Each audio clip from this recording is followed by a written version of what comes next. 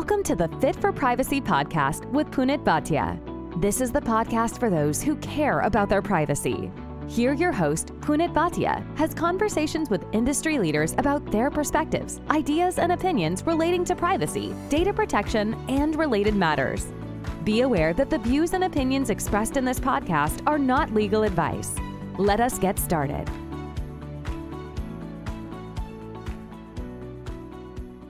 Today, we are going to talk to someone who has a background in email and direct marketing. In fact, he is the chairman of Email Sender and Provider Coalition. He has served over 20 years in privacy field, helping various startups and Fortune 500 companies. At present, he is the chief privacy officer of a company called Wirewheel, which provides privacy software. I'm talking about none other than Rick Buck, and let's go and listen to what he has to share with us. So welcome, Rick. It's a pleasure to have you. Thank you for having me. It's a pleasure to be here. Looking forward to this discussion with you. That's great. You have this huge experience or tremendous experience in privacy. So tell me, how did you get into privacy so early? Because you've been in privacy almost 20 plus years. Yeah, it's been a very long time, and it's been a really interesting journey and evolution. I am in great company with many people in the industry who came up in the privacy world through the database marketing, direct marketing world. So we were all what was known in those days as list brokers. They're known today as data brokers. We were all very heavily involved with organizations like the Direct Marketing Association. Many of us were involved with helping the Direct Marketing Association build out and develop a program. I believe it was called the Privacy Promise, on the better and ethical use of data. One of the great productions that came out of that all these years later is the great Sheila Koklicher. And Sheila, if you're listening, hello, who is one of the great data ethics leaders in the industry and one of the great minds in our industry. But we all started back in the database marketing days. And I was working for, at the time, an email marketing company that in the day handled most of the legitimate email that many people listening would have received. We represented airlines, we represented book and music companies, we represented all the stores you shopped at in the mall. The long and the short of it is that one day the then president of the company came into my office and tapped me on the shoulder and said, this thing called privacy is getting more and more important. We need somebody to run the privacy organization here at our company, and you seem like the right guy to do it. And my response was, thank you, I'm flattered. I don't know anything about privacy. And he said, you're perfect for the job. And so now 20 years later, 20 plus years later, I'm supposed to be one of the people that knows what I'm talking about. It's really been an interesting evolution to see how privacy has evolved and has matured. Through a very specific lens, I would argue that the seminal event that kicked off that discussion between me and the president of my company, but really kicked off the importance of privacy, was the DoubleClick Abacus story. And if you remember, DoubleClick bought a company called Abacus. Abacus at the time, without getting too nerdy and detailed, was a company that had all of the database marketing attributes. It was a co-op. It had all the database marketing attributes that every major cataloger in the world had. And they were the old school analog marketing, if you will. DoubleClick was the new and emerging digital platform. And the way in which they bought the company and merged the data raised all kinds of eyebrows about inappropriate use of data. In my eyes, and in many people who came up from the same side of the streets as I did, that was the moment that kicked off the whole privacy movement, certainly here in the United States and in Europe. Certainly there are much more important and consequential events that have happened that have to do with governmental issues and business issues. And but that was certainly, I would say, one of the cornerstones of building out the movement. In those days, many of the people who were privacy advocates and the privacy representatives at their companies were the marketing teams. They were not the legal teams. They were not the InfoSec people. They were people who were trying to market their products and services, who were having difficulty doing so because privacy, this new thing, privacy, had become a friction point. And over the last 20 years, as we well know, privacy has really matured. There are far more attorneys in the practice now, and that's probably a good thing. There are many of us who have matured as practitioners who are in senior leadership roles around the industry, which is good. It's a nice juxtaposition of attorneys versus practitioners. So people who really understand what the law says and what the obligations are. And then on the other side of that, people who run the day-to-day business affairs at their companies, who have to understand how to work through the law. And it's really been quite fascinating to see how all that's changed since I first got into the industry, 20 plus years ago. At the same time that I got into the industry, an organization that I have been lucky to be involved with right from the very beginning was the IAPP. Back in the early days, the IAPP was just a handful of people. The work that Trevor and others at that company have done over the last 20 years is nothing short of impressive. They are running conferences, or at least were running conferences in the pre-COVID days, multiple times a year all over the planet, gathering thousands and thousands of people and the most prominent of people to speak and present at those conferences. Their certification programs have become ubiquitous. They are in many different tracks that involve privacy, and they've even gone so far as to have privacy recognized by the ABA as a legitimate discipline in law practices. We've seen the industry grow. We've seen the industry mature, and it has been nothing short of a fascinating career for me for the last 20 years. That's very interesting and very fascinating. And I fully agree with you on both the aspects. Privacy is a business issue, a marketing issue. The lawyers, the privacy professionals are there to help interpret the law, understand the law, propose options. But at the end of the day, the business and marketing teams are the ones who have to make those choices and live with those choices. And also, the IPP is now the gold standard when it comes to privacy certifications or even being in a professional organization.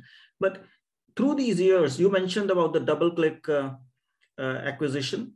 And are there any one or two pivotal movements you have seen which led to the relevance of privacy increasing so much? Of course, there has been the internet, and you mentioned the marketing and the databases and the data brokers. But what are the one or two, other than the DoubleClick, that are key pivotal moments in evolution of privacy? Yeah, I would say a couple things. One, I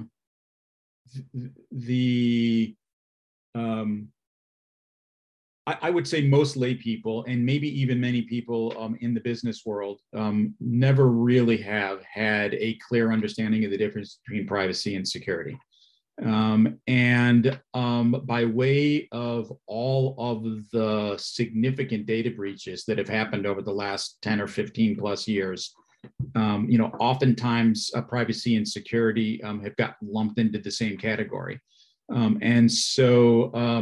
By way of the high profile breaches that have happened, while it's become increasingly more important to companies to enhance their security profiles, as a result of that, I think that it's also influenced the way in which they have increased their privacy profiles. Now, in that same way that breach led to those kinds of things, breaches probably were part and parcel some of the reasons why we saw Europe move from an act to a regulation, and the maturity leading to what is now GDPR and the e-privacy regulation, e-privacy directive, talking about the way in which we should collect and manage and use and inform people about the use of data. and how those laws have influenced other global laws, and how those laws have influenced other, now here in the United States, the state laws. And then compound that with things, looking at it from an American lens, the Snowden story and the Shrem story, and where government surveillance comes in, and this continuum of being able to have a free internet and the free use of data, with the other end of that of protection and government surveillance, and where do our civil liberties end on one end, and where is government intervention on the other end, and marketing implications. So I think if you look at those as big macro events, those to me seem to be some of the real big influencing factors that have led the privacy world to be focused on more specific things, and to grow more robustly in a number of different categories. Yeah, I would agree with that. And in fact, I was reading about a story that 9/11 also played a part in the way privacy is being managed or not managed, whatever way we want to look at it. The critics say not managed in US. And we know that there are other laws which manage it. That due to 9/11, the government wanted extra surveillance, and then they needed to kind of let go of the privacy aspirations, but focus on the security aspirations. Now, it's always an interesting debate, and you already mentioned security or privacy, but that also had an influence on how privacy is perceived, at least in the United States. Yeah, that's a great point. I had not thought about it through that perspective, but I think that's exactly correct. So now that was the evolution of privacy and the key moments. But when we look at it from perspectives, like when I talk to youngsters, or when I'm delivering a lecture in the university or anywhere, sometimes or most times there's one person who would say privacy is dead. Or they'll say, I don't need privacy. Of course, I manage them, or I answer them saying, hey, give me your bank account number, or send me your bank account number. This is the email. By the way, nobody has done it so far. But do you see in your journey that even different generations view privacy differently? I mean, I don't want to say that you or me are old, but I'm just saying perspective in terms of generations. Do generations see privacy differently in your view? Yeah, I think there's a big generation gap perception on privacy. And I agree. I don't know that you and I would be described as old, but maybe we are mature. We'll use that term. And people who are looking at privacy through a mature lens are looking at it.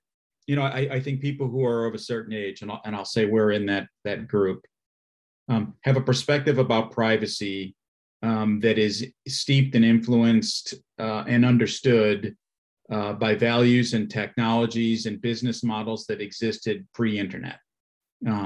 And there were very definitive lanes about how data could be collected, and where data could be stored, and how it was stored, and how much possible data it was even conceivable to collect. It was a fraction of what we can collect today. And there are now, if you fast forward, generations of people who have been born already, who have known nothing other than the technology world in which we live in today.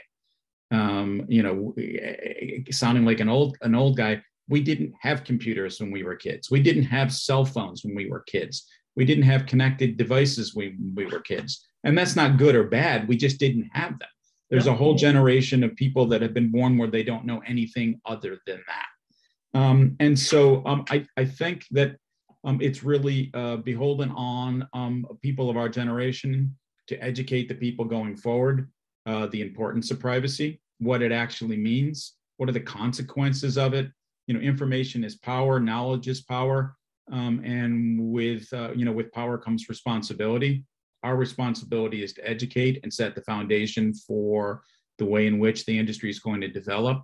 If we look at the internet revolution, to put a name on it, if we put a metaphor around that in terms of a human life cycle, we're at an adolescent age right now in that. We're just coming to terms with with our strength and our coordination and our bravado about what it is to be a young active adolescent. And so we're making a lot of mistakes and we're learning a lot of things. Where technology is going to be even 10 years from now, let alone 50 years from now, let alone 100 years from now, is going to be vastly different and almost unfathomable from where we are today. Yet, if we boil it down to the pure principles of what it means to use data, to collect data, to protect data, and to allow people whose data it is to make the appropriate choices and understand the value proposition of that data is highly important. To the extent that we are able to bridge that gap with the younger generation, I think that's really important. And then just in terms of an overall historical perspective, pendulums swing left and right. Our pendulum has swung, I don't know if it's left or right at this point, but it's all the way to one side at this point. And eventually it's going to come back and correct itself because people will realize, even the younger generation will realize the importance of data and the consequences of the misuse of data, and that privacy is an important human value. I think everybody needs privacy. It's only the threshold that probably the younger generations are more open to share or more open to let data be collected. But even when you ask them, can I do this or can I follow you? Then they also say, no, that's my personal information or that's my private domain. Correct. So they maybe don't use the notion that we use for privacy, but that's still privacy that they're asking for. Because none of our teenagers want to be followed up. None of them want to be surveilled or asked, have you done this? Have you done that? And that's another dimension of privacy, because we tend to, because of this internet and all, tend to focus on personal data as being privacy, but there's much more to privacy than personal data only. Absolutely. Yep. Very good point. So from perspective of a privacy professional, and especially in a responsible position that you are in as a chief privacy officer, what responsibilities do you see that you have towards business, or you would recommend to a fellow chief privacy officer or data protection officer when it comes to helping business or helping others, or especially anyone who is caring for privacy? So what is the responsibility of a privacy professional from that standpoint? Because people will have perceptions, people will have different ideas, but what message can we give them? Yeah, again, I said it earlier, but information is power. Data is the fuel that is the currency for information, if that's the right way to say that. Businesses all use data in some way, shape, or form to run their business, and it behooves them to have a brand that instills loyalty and trust from their customers. And one way to do that is to have the highest profile, to be the gold standard, that when you are collecting data from your customers, and your customers could be your employees, your customers could be paying customers, your customers could be a number of different constituencies. But there is a value proposition around the why I'm asking for your data, what I'm doing with your data, what you get in return for that, what your ability is to say yes or no, I want to participate, I don't want to participate, is all really, really important. And I think it behooves certainly startup companies, even though they think they're too small and it may not be important, to build out the foundations of a privacy by design mentality, if you will, as they're thinking about growing their businesses. And if you're a more mature business, a legislation is going to force your hand on it. But number two, it's important to really take stock in what it is you do with data, to have a firm understanding of what specifically the data is you are collecting. Is it necessary? Is it useful? Do you have a classification table set up for that data? Do you understand the different classes of data that you have? Do you have different rules around the use of that data? Do you have different rules around retention and destruction of that data? Are you able to listen to what your consumers are saying? Can you honor them rights, whether or not a law says they have rights, or you are just treating them with respect as the business that they're doing business with? I think all that stuff is critically important. Number one, it reduces your risk. Number two, it increases your profile and increases the brand and brand loyalty for your company and for your business. You almost summarize the entire privacy law into an answer. Start with giving them the choice, then be lawful, know what data you process, classify it right, increase customer trust. What a good summary it is. So in that context, as a privacy officer, chief privacy officer, what challenges do you face on a day-to-day basis, and how do you solve them? You know, I think right now, one of the challenges that most privacy officers are concerned with is the increasing number of laws that are being presented, and how that influences and affects the way they're running their businesses. The good news is that more and more countries, more and more states here in the United States are rolling out new privacy legislation. The good news in that privacy legislation is that much of it is steeped in sort of a GDPR mentality, but there are nuances across all of those laws, and the ability to understand how and where I, as a privacy officer, need to comply with that.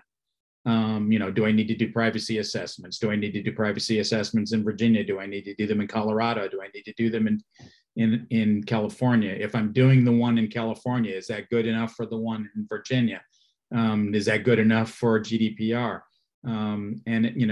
Until we get some history behind the new and emerging laws, that's going to continue to be a challenge. Here in the United States, we don't yet have a unified federal privacy law. Be curious to see if much in the way where CAN spam preempted I believe it was, correct me if I'm wrong, 28 plus state spam laws. I think that it is possible, and in fact, in my own opinion, and this is a widely argued opinion, we will see federal privacy legislation at some point. I don't think it happens in the next 24 months. But I think there are all kinds of vectors that are pushing us in that direction. The other thing that I would say that's a challenge for privacy people is making sure that your company has consistent messaging from the top down about privacy and the importance of privacy, so that from the bottom up, when you are doing your privacy assessments, from the bottom up, so that your privacy team, when looking to increase or change budget, or that your marketing team needs to get use cases approved for the use of data, or your product team needs to get use cases approved for new products or new way that products work, that people know going into that, as they're building those things, what their responsibility and obligations to privacy are. And so that they're already starting to build their programs and their budgets and their strategies around a privacy forward program, rather than having to be, the privacy department, the chief privacy officer who says, I'd love to let you do that, but I can't because you need to fix this, this, this, and this. If all that stuff was already checked off, and the product manager comes to me and says, I've got a product, it's using data, here's the data it uses, here's the use cases that it has, here's the permissions that we're going to give people, here's the way we're going to protect it and collect it and destroy it, here's how we collect it, yada, yada, yada. Then I, as a privacy officer, only have to make finesse strokes to the program, rather than have to go back and force them to go to the drawing board. So, and then again, there's all the other things that a privacy officer worries about on a day-to-day basis. But I would say those are two big ones. I would love to have that ideal product manager who brings in all the information that you're talking about. Because normally, if you remember when GDPR was coming in, there was a nightmare letter which was floating around. probably created by somebody notoriously, that every company was looking at saying, can we answer this one? So I have seen not the ideal one, but the nightmare ones more often, who Absolutely. don't tell you what my product does, who say we don't collect personal data, and then you ask them and then you discover, oh, that's personal data, that's personal data. So it's the story is other way. So I do understand and associate with that challenge. And in a world that's changing so fast, and technology changes even before we know it, and we always say that laws lag technology leads and laws lag. How do we empower, because you mentioned a short while ago that companies need to empower individuals, give them choices, make them understand what is being collected, why it's being collected. How can that empowerment be enabled? Because the change is so fast, so rapid. In some cases, it's as simple as, let's assume in a digital environment, any place that you are going to be asking people for personal information, that directly where you ask them without causing a friction point, put a link to your privacy policy, put a brief description of what it is that you're going to be doing with the data, put a brief description of what their rights are, right? It's really easy to talk intelligently to your customers. And if you talk intelligently to your customers, they'll respond in kind to you. I think that's probably one very good way to start that process. It's just be transparent. Yeah. Care for their privacy and demonstrate you care. And rather than them having to search where what's happening, where's the privacy policy, where's the privacy statement, correct, give them the notice there and then itself, and let them check it if they wish to. Yeah, this concept of just-in-time notice, putting it in plain English, plain native tongue of whatever the first language is of the people that you're speaking to, put it in understandable terms, and make it easy to get to. Absolutely. And also, I think make it layered, because you don't want to bombard them with 5 or 10 pages immediately. Yeah. Give them a little bit. And if they're satisfied, let them go back, and then more, then more. Because I was on a website a couple of times in last few weeks, and I'm fascinated. They have a cookie statement, and I usually tend to play around and say, I don't accept all cookies. And then they're giving me so much of granularity that in the end, I say, reject all, or I don't even choose, because there's a scroll of at least 3 pages that I have to do to choose cookies. And it's like, come on, make it simple. Say necessary cookies and maybe functional cookies, marketing cookies, analytical cookies, but not ask me to choose at that level, 7 or 8 layers in one screen. It's completely crazy. Now, talking about Wirewheel, how do you protect privacy, and what does Wirewheel do? Yeah, Wirewheel is in an emerging space. We are a privacy automation and a privacy program management software platform. We're one of many companies in that space right now. It's great to see that the investment community is putting a lot of money and a lot of attention in that world. There are lots of good companies in our space. And so A, I love the competition, but B, I love the fact that it's being, that the need is being recognized and services are being provided. And so, companies like Wirewheel do we at Wirewheel in particular serve sort of 2 major functions. One of which is on the data subject access request side, building custom portals for brands to use to handle the data subject requests, from authenticating the request all the way down to fulfilling the request in a secure platform, being able to give the reporting that you need for regulators, being able to give you the reporting that you need to put on your website at the end of the year, automating with back-end systems at your company, so that the fulfillment process on those subject requests can be done on an automated basis, so that trying to eliminate as much human capital to do those things. And it makes that process a very efficient, a very auditable process.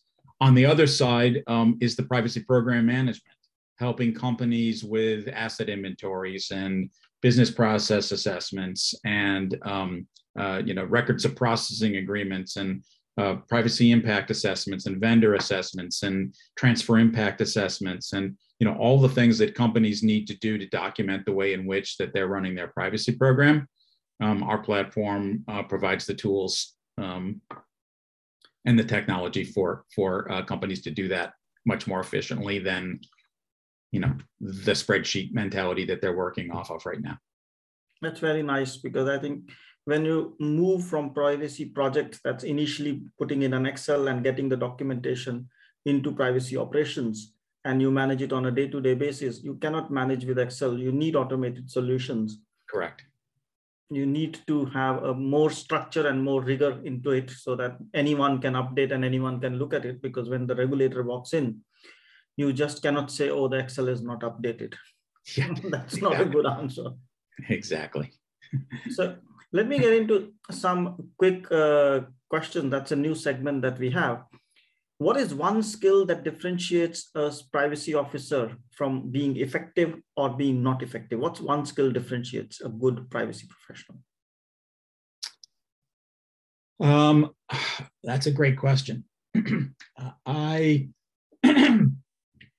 I would say one of the challenges that I've had as a privacy officer is that, I'll walk into somebody's office. Remember the days when we used to be able to walk into somebody's office? I will walk into somebody's office and they see me coming and I can see the look of terror on their face, right? Oh no, Rick's here. I must be in trouble, right? Or, oh no, we have to go talk to Rick. He's just going to say no. And I'm saying that metaphorically, but the privacy department, the legal department, oftentimes, and I think I said this before, gets kind of this unfair moniker of they're the department of no. And I like to say we're not the department of no, we're the department of no but, right? I understand that you want to get from point A to point B, but there are things in between point A and point B that the way you're doing this right now is going to potentially get the business into trouble. And we're not going to be able to do that. So let's think about this. Let's turn this on the axis just a little bit so that you can get actually beyond point B and do it in a better way. And so to boil that down to answer your question, you really need to have good listening skills. You need to have good communication skills. I think it's important that you understand technology, that you understand law, that you understand marketing best practices, and then trying to be a good negotiator between all those spokes of your wheel as you're trying to build out new programs or help with use case approvals or any of the things that a privacy officer has oversight on. I would fully agree, because most people look at it privacy as a hard skill. I mean, anyone or most people can understand the law, read it, interpret it. That's still the easy part. The difficult, because even if you don't remember it, you can go and cross-check. Right. But in terms of the communication or negotiation or managing the expectation, there's no manual that can help you, because that's always dynamic, that's always fluid. And that's where the real challenge for us as privacy professionals is. And you don't have any single answer. Yeah. The other thing that I would say is a privacy professional, a good tool to have in your belt, and most of us do, is a good network. And when I say a good network, I mean a good network of other privacy officers and other privacy professionals. I can't tell you how many times throughout my career a colleague will pick up the phone or Slack me or text me. They may be a competitor, they may be in a completely different industry, but an issue will come up, a problem will come up that's an industry-wide problem. And we'll just sit down and say, hey, how are you thinking about approaching this? What are the challenges you're facing with this new law? How are we as an industry going to be able to do better at this? How am I as a company? How are you as a company? You're my client, I'm your vendor. How are we coming to terms with these things? And leveraging that network I think is a mission critical skill that the privacy officers, much like almost any other C-suite person, needs to be able to develop. Yeah. So the next one I'm going to ask is again a trick question. So if your CFO tells that he has about $100,000 and he can put into one project, either the privacy project or the security project. Which one would you choose and why? Well, I would give it to the privacy product because the security guys have been getting that money for the last 10 years. So, let's share a little love with the privacy team. No, all kidding aside, I mean, I would certainly defend the privacy argument in that the security people, and I'm not oversimplifying it, their job is to protect the data. The privacy team, the privacy role is to define the rules about how the data can be used. What are the governance issues? What are the regulatory issues? What are the use case issues? What are the marketing issues? And then work very closely in conjunction with the security people to develop the policies, to develop the controls, to develop the audits. But I think the privacy team in some respects is the Lego board for that, from which that grows. And I'm not discounting in any way, shape, or form the importance of the security side of it, but I think privacy programs are probably often understaffed and under budgeted, more so than some of the other departments in the organization, particularly data security. Yeah. I would agree with that privacy departments are usually understaffed and under budgeted. Let me continue the trend of these trick questions. Just one more. So you have to hire a team member in your privacy team. There's one person who's a good communicator. You mentioned communication is important, but he does not know anything about privacy. And he says, I will learn it. And on the other hand, you have somebody who's certified, who's good in privacy, but you get a perception, get a feeling that he's not good in communications. Who would you choose? I have to choose the communicator, going on the premise, that you've left out a lot of data points about my interview process with both of these people, but going on the premise that not only is he a good communicator, but that I understand that he or she will be a quick learner and is a smart person and will be a solid team member. Collaboration, interdepartmental cooperation is key to being effective in what you're doing.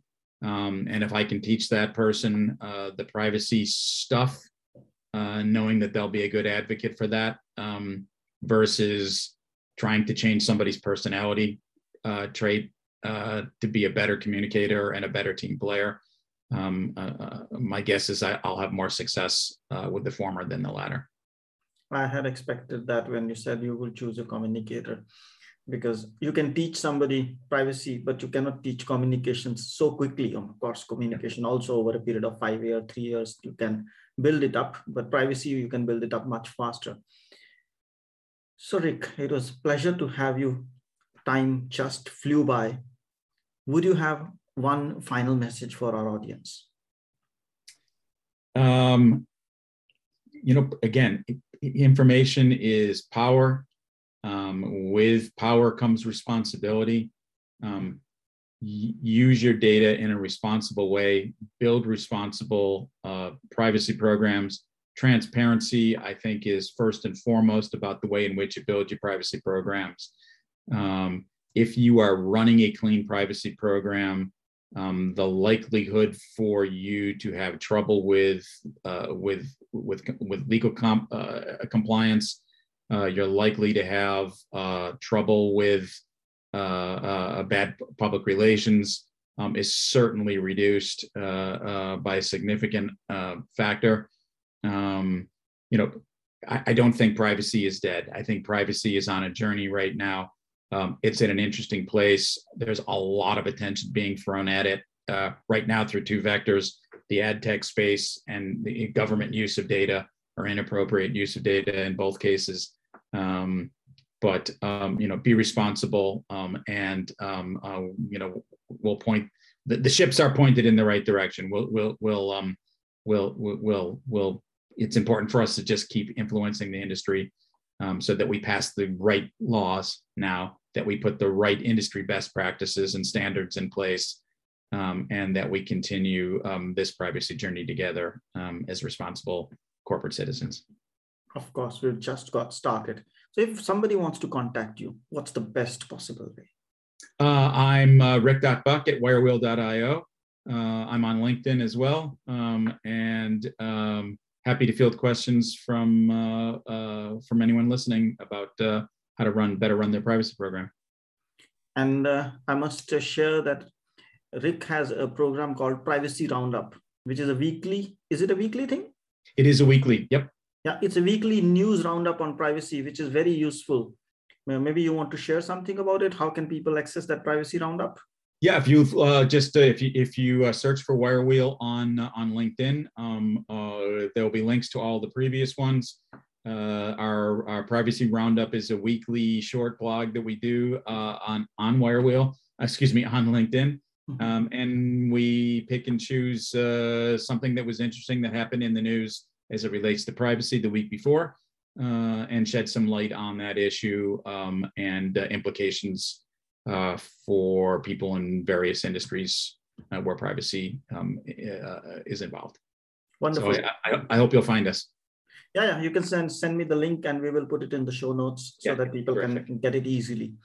So thank you so much for your time. It was wonderful to have you, and I wish you all the success in your privacy journey, and let's stay connected. Thank you, Punit. This was my great pleasure to join you today. Thank you so much for reaching out to us, and look forward to this and many more of your podcasts. Thank you. Thank you. Fit4Privacy helps you to create a culture of privacy and manage risks by creating, defining, and implementing a privacy strategy that includes delivering scenario-based training for your staff. We also help those who are looking to get certified in CIPPE, CIPM, and CIPT through on-demand courses that help you prepare and practice for certification exam. Want to know more? Visit www.fit4privacy.com. That's www.FIT4privacy.com. Thanks for listening. If you liked the show, feel free to share it with a friend and write a review. If you have already done so, thank you so much. And if you did not like the show, don't bother and forget about it. Take care and stay safe. Until next time, goodbye. If you have questions or suggestions, feel free to drop an email at hello@fit4privacy.com. That's hello@FIT4privacy.com.